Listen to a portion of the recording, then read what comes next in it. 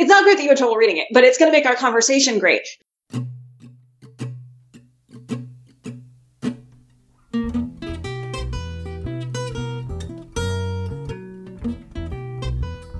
Welcome to Cabbages and Kings, a podcast for readers of science fiction and fantasy. I'm your host, Jonah Sutton Morse. Kate Shapira is a poet, a teacher, and the proprietor of the Climate Anxieties counseling blog and booth during temperate months. She also very much enjoyed Jeff Vandermeer's Annihilation, which won the Nebula and Shirley Jackson Awards for Best Novel in 2014, and which I struggled through. So, of course, I invited her on to talk about the book, but first we talked about her history with science fiction and fantasy, and some formative authors.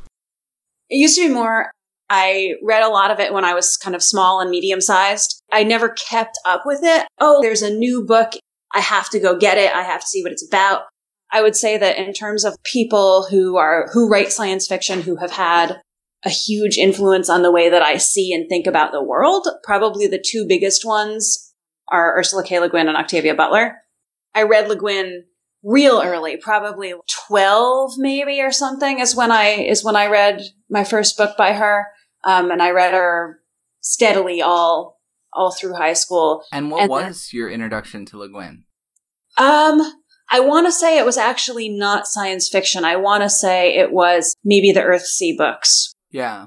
So, Le Guin, and you read Left Hand of Darkness earlier. That must have been a sort of interesting read early on. I was definitely not equipped for it in any real way. I didn't, bits of it probably lodged in my consciousness, but I don't think I was able to sort of interact much with it the first time I read it.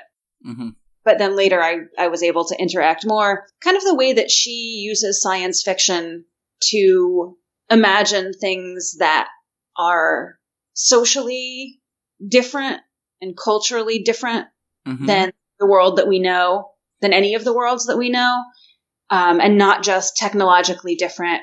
The way that she uses it to imagine like different arrangements of power and relationship and relationality. That's something that super stuck with me and affected the way that I write. I think everything really, not just stories. And also I think affected what I look for in what I read. What is the vision that this person has of the world? And I think that she's the person who sort of taught me to look for that at all. Okay. Not even like to look for, is it this vision or is it that vision? But just like the idea that the writer's vision of the world is part of what makes the story. And that you should look for that when you read. Yeah. I think that came from her. I think that that's a gift that she gave me. And then when I read Butler, which was in high school, that seemed to me to be much more sort of, not allegorical, that's not the word I want, but to be, that seemed to be writing that was much more about the world as it is or almost is than the world as it could be. And so I was very taken with that way of looking at it. And she's also a much more like haunting and haunted writer than Le Guin is. So I think that's something that captured my attention as well. Everything from like parasitism to like possession to like carrying history in your body to the whole Xenogenesis trilogy, which I think is called something else now, where like you're literally transforming and being transformed as an alternative to extinction. Mm-hmm. But the first one that I read actually was Parable of the Sower, which is the near future one. Right. Where the way that the hero of that story meets her world and strikes out into the world, not on her own, but in this state of deep connection and mutual dependency with other people who are trying to survive this harsh world, that really stuck with me. And the way that she is sort of willing to transform herself in order to survive in the world really stuck with me. Mm-hmm. I remember, because I read that one fairly recently, and just thinking about the way that she was able to see and describe the world, and it felt like both Butler, the author, and also the protagonist were really, there was something about just seeing what was important. Yeah, yeah. And making sure that I knew what they thought were important. Grace Paley, who doesn't write science fiction, has this line about seeing through the appearance of things to the apparition itself. Okay. I feel like Butler's characters are really good at doing that. Like Lauren Olamina, who's the narrator of that book, is really good at doing that. Is there for you a through line in kind of all of the different pieces of what you're reading that you can say this is kind of what what holds it together and is appealing for me? Tend to be like, what's the relationship between a person or a being and their community, the community that they're part of? And so I gravitate toward stories that are about that. I gravitate toward poems that kind of explore that territory through like the weird dancing around ways that poems do. And recently I have been super drawn toward transformation and texts that chronicle it, that give instructions for it, that propose it, that are in some way engaged with radical transformation, deep transformation. So I feel like that's been a through line recently. The stuff that I tend to pick up again tends to be dealing with that in some way. I tend to be this is terrible, but I tend to like be impatient with stuff that's not about that, or like more impatient. I'm like, what are you making me pay attention to this for? I need to know how to change. So I feel like that's more recent though. And I also like, you know, as much as I seek that out and like kind of thirst for it, I feel a little like stubborn towards it. So I'll read something and I'll be like, tell me what to do. And then I'll be like, but no, not that. Right. I don't want to do that. Imagining change can be really hard. This is something I am noticing. It is. It's super hard. Any kind. Good kind, bad kind that would be good for you but bad for someone else, or bad for you but good for someone else. And I've realized that I don't like change. I like having habits, and I find what it is that I'm doing and where I am very comfortable. And even the parts of it that I don't enjoy and wish were different about me or wish were different about my living environment. I'm like, but change sounds worse and harder. And that's just something I'm trying to get a little more comfortable with. Right. I know how to live in this situation. I know how to live in this context. I might not know how to live in the other context. Right. Yeah, totally. I think that's like a very common way of feeling. And I think it's also a very succinct way of putting it. It's not necessarily about the quality of one state or the other. It's just that it's different. It's just that it's something else. And that you don't have the familiarity with the new thing. And you maybe can't even imagine the new thing. Maybe you can't even imagine how the new thing would be. You can't even think like, this is going to be better or this is going to be worse. Because you actually like, the only thing that you can imagine is like what you can see at the moment. One of the things that I would add to that for me, I'm trying to stretch my definition of positivity. What are the ways of imagining the world that I might at first like be frightened by or reject because of their difference from the world that we know, but that might have a kind of betterness that I had not previously considered at all. And I'm actually still not even super comfortable with. So I feel like if you're willing to start talking about annihilation now, that actually is one of the things that super gripped me about that book, is that the transformations that are happening to humans, to non-human life that we know, and then to non-human life that we don't know, that's unfamiliar to the world that we're in, are extremely drastic and terrifying and dangerous and painful, right? You have to relinquish so much to be in this version of the world. And yet it is not entirely a horrifying vision. You can also see its beauty and its liveliness and its complexity. So that, for me, that really activated that part of my imagination that was trying to go, what transformations might be possible and what might they cost? Right. What might we gain, but what might we give up? So did you, going for a second to the positivity, I found at first that I was taken in by the narrator much too long. And so it was only when, I think it was when the narrator said, by the way, here are all of the changes that I have undergone during this, that it occurred to me how much the narrator had been changed. But in many ways, so much of my reaction to this book was, I don't want to be there. I don't want to be in Area X. I don't want other people going into Area X. I don't want, like, these transformations are frightening for me. And some of them may be kind of interesting, but they're mostly frightening. And then look how much even the narrator is changed. And so I think because of that, like I never really grappled with what sorts of transformations are happening. This is so great. It's not great that you had trouble reading it, but it's going to make our conversation great because I super wanted to be there. I super wanted to be there. Really? Yes. I think I would hate it a little bit, but because it would hurt and be scary. But when she's describing it, what it feels like to be there, I was like, yes, give me my pack, send me across the border. I'm ready to go.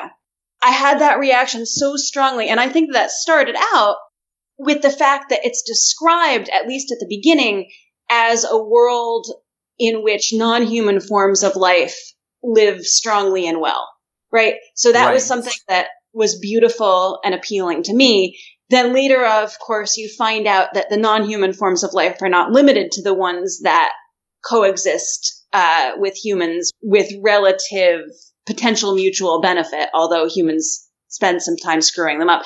Later on, you find out that the human-non-human relations in this place can be extremely, violent and terrifying and destructive, not just oh my God, look at those fucking otters. They're so cool.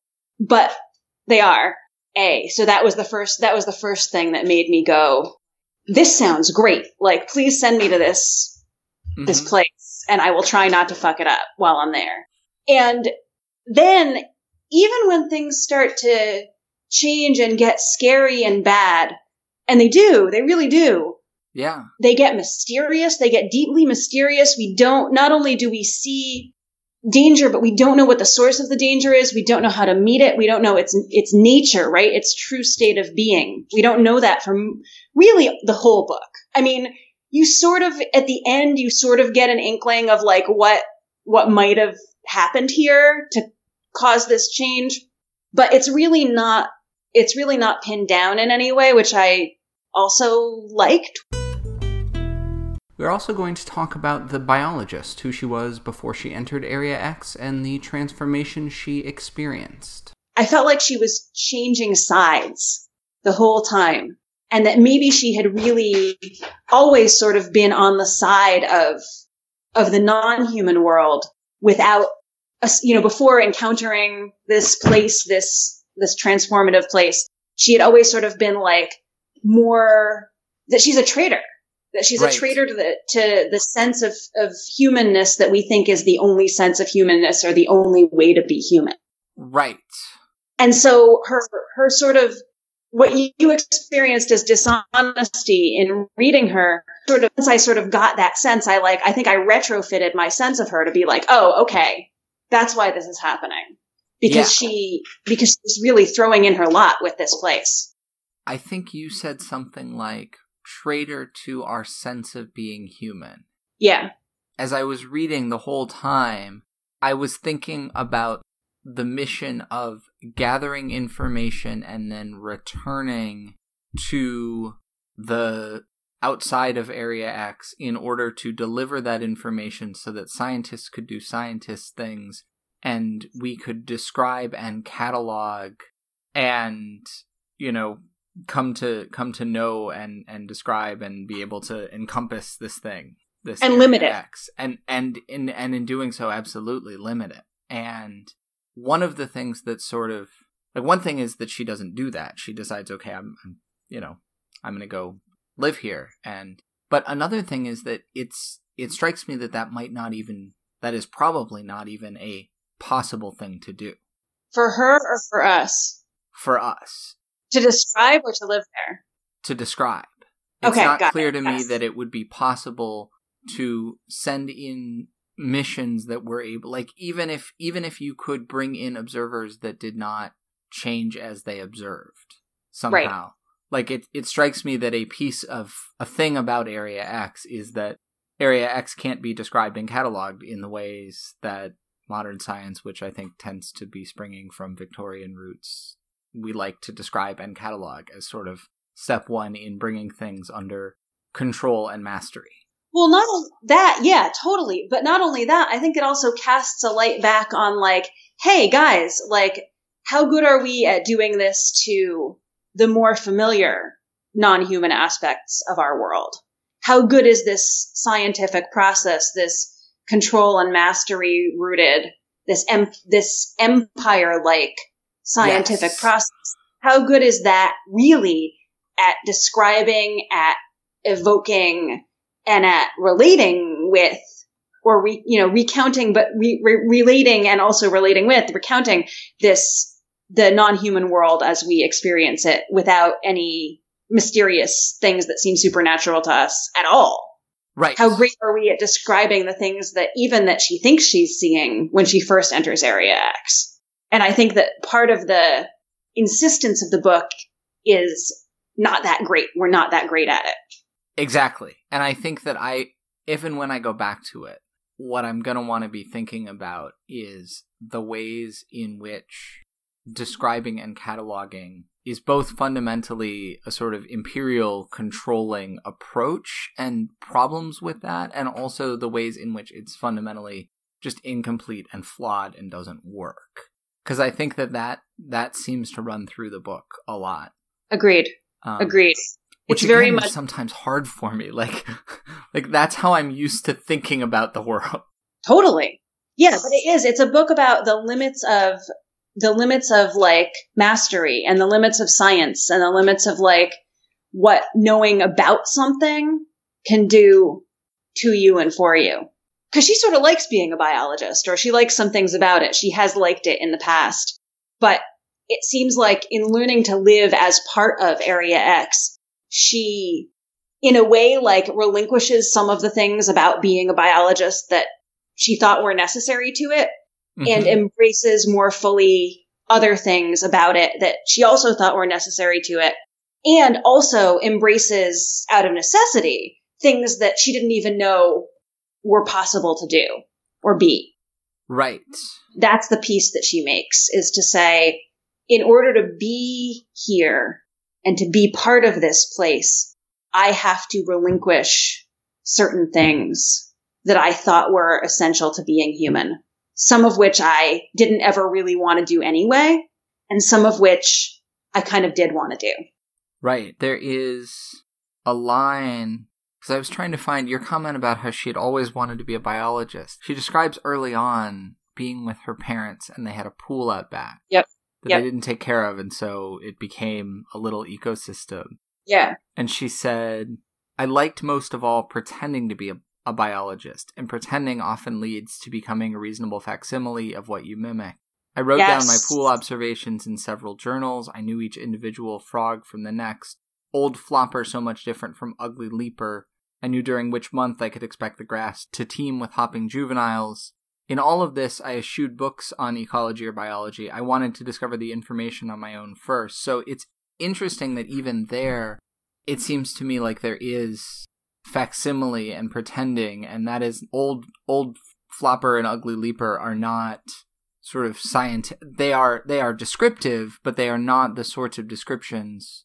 It's not the green one and the brown one. Right. There's a personality. There's a lot of emotion attached to it in ways that I think the notion of facsimile of biologist, and going back to your notion that she is in many ways a traitor to the imperial project of science. Yes. And they're people, right? You said that you just said that. You said they have there's like personality and emotion to these names. They're people. They're not human people. And she doesn't think that they're human people. And so then when you go to the end, when her transformation is much more advanced, it raises for me the question of, could we give up our humanity and still be people? Can you be a person without being human? That's a pretty big question. I would super love to have some more exploration of that question. I don't mean right now. I mean like in everything. Yeah, I am thinking what is it also of Butler's, the only one I've read is Dawn, but that's kind of central to that one too, right? Yeah. Yes. Right. By the end of that book, the characters are definitely people, but they are definitely not human people anymore, and they never ever will be again. And that's their alternative to extinction. I mean, that is something that I think maybe these books share a little bit. Mm-hmm. Mm-hmm. Well, yeah, because it seems like a common thread in a lot of science fiction fantasy is sort of what makes us human as opposed to the other, the alien. In what ways are we different from others? And I think sort of implicit in that and being questioned in Annihilation is that it's sort of important that we be people and that we be human people. And maybe we're sort of flawed and maybe there are problems with being human and we need to figure out how to not be human. But there's a real fear in a lot of the literature of technology or something changing us to be not human. Yes. And some of that fear is the fear that's being evoked in Annihilation as the biologist, I think it's safe to say, becomes not human. Yeah, I think I'm comfortable with that. And maybe that's not quite as horrific as it seems. Yeah, I think this at least holds that up and asks us to look at it. What is, the question, which is a question that I've been asking myself in the context of global climate change and other kinds of climate change and other kinds of change, period. Mm-hmm. What are we afraid to lose? Mm-hmm. And when you look at someone who is losing, when you look at a character like the biologist and you're like, this character is losing her humanity, what is it that she's losing and giving up? And do we want to keep those things? Right. Do we even want to keep those things? Are those things that it's worth burning and subjugating and clear cutting and arguing and building to keep? I admit to having a complicated interest in the love story. It's interesting to me that you described it as a love story. Oh my God, it's totally a love story. Of course it is. Is it? Yes. Wait, why do you think it isn't? We're talking about her and her husband, right? Yeah. Who had gone on the previous expedition. And certainly at the end, she wants to go find him, but it seemed like there was a lot of relationship falling apart. It's not that she wants to go find him. That she wants to go find him is interesting, maybe. It's that she recognizes him at the end in the journal. And that what she recognizes in the journal, first of all, it is a love story, but it's not like a sweet love story. It's like a hard love story. But the thing that I had to get up and walk off when I was reading it is that he keeps the journal for her. He notices the kinds of things in the journal that she would notice that he would never notice on his own. Right. He puts the kinds of things in there that he knows that she would be, the kind of things that she would point out to him. Mm-hmm. In the journal, he points out to her. And in that, so there's a moment when he sort of recognizes that about her, which he records. And then she gets to see that record of it and then also recognize something about him that she didn't see before. That's why I said it was misaligned. But I think if it weren't misaligned, it would be super boring and ordinary. And the idea that these two people whose relationship was filled with sort of missing each other and going past each other are sort of still doing that. But there's this moment of recognition and of acknowledging and observing what is really there about someone rather than trying to catalog it or make it into what you think it ought to be, does seem to me to be very in keeping with visions of the book as a whole. Seeing a person for what they are and who they are, seeing a place for what it is and who it is, seeing yourself in a place for what you are and who you are rather than what you think it ought to be, or trying to catalog and control it into being that. I mean, I don't know, maybe I'm stretching it, but it's possible that I'm stretching it because that is one of the ways that I love people, is by showing them things that I think that they would really like to see. Mm-hmm. But even in the midst of him being confused, frightened, right? He sees the doppelganger of himself walk by. There's certainly an implication that some of the violence that Area X seems to bring out in certain people is affecting the group that he's part of. He still saves these things for her. Yeah. Of course it's a love story. Of course it's a love story. See? I told you. Tell me if I'm wrong about this, but it seems like maybe part of what frustrated you about this book is that Jeff Vandermeer doesn't reach out that far toward a reader. Yes. There isn't a lot explained. In some ways, this is not a generous book. And so a lot of my reaction to it, I think, came from the fact that, like, the things that it is willing to give are things that, like, I was already predisposed to be moved by. Right. As a writer, you can't necessarily count on that happening. But I also appreciated its reserve because I think that the kind of careful attention that does not end in mastery is also a way of interacting with the non-human world that I would like to embrace. And that's what you need to pay to this book. You pay careful attention, and it doesn't end in a mastery of the story. And that has to do with the way the story is constructed. And I think I like that. Thanks for listening to Cabbages and Kings. Please let me know what you think of the show. I'm on Twitter at KingCabbageCast, or there's a contact form on the website. You've probably noticed that there's been a bit of a delay in getting episodes out. I just got a job in an office about a month ago, so settling into a production schedule with that has been a challenge. There will be more episodes, I do promise that. I make no promises about schedule at this point. But I will drop into your podcast subscription tool of choice from time to time, and maybe in the future I will even be able to say that I'll drop in with some regularity. Until then, enjoy your reading.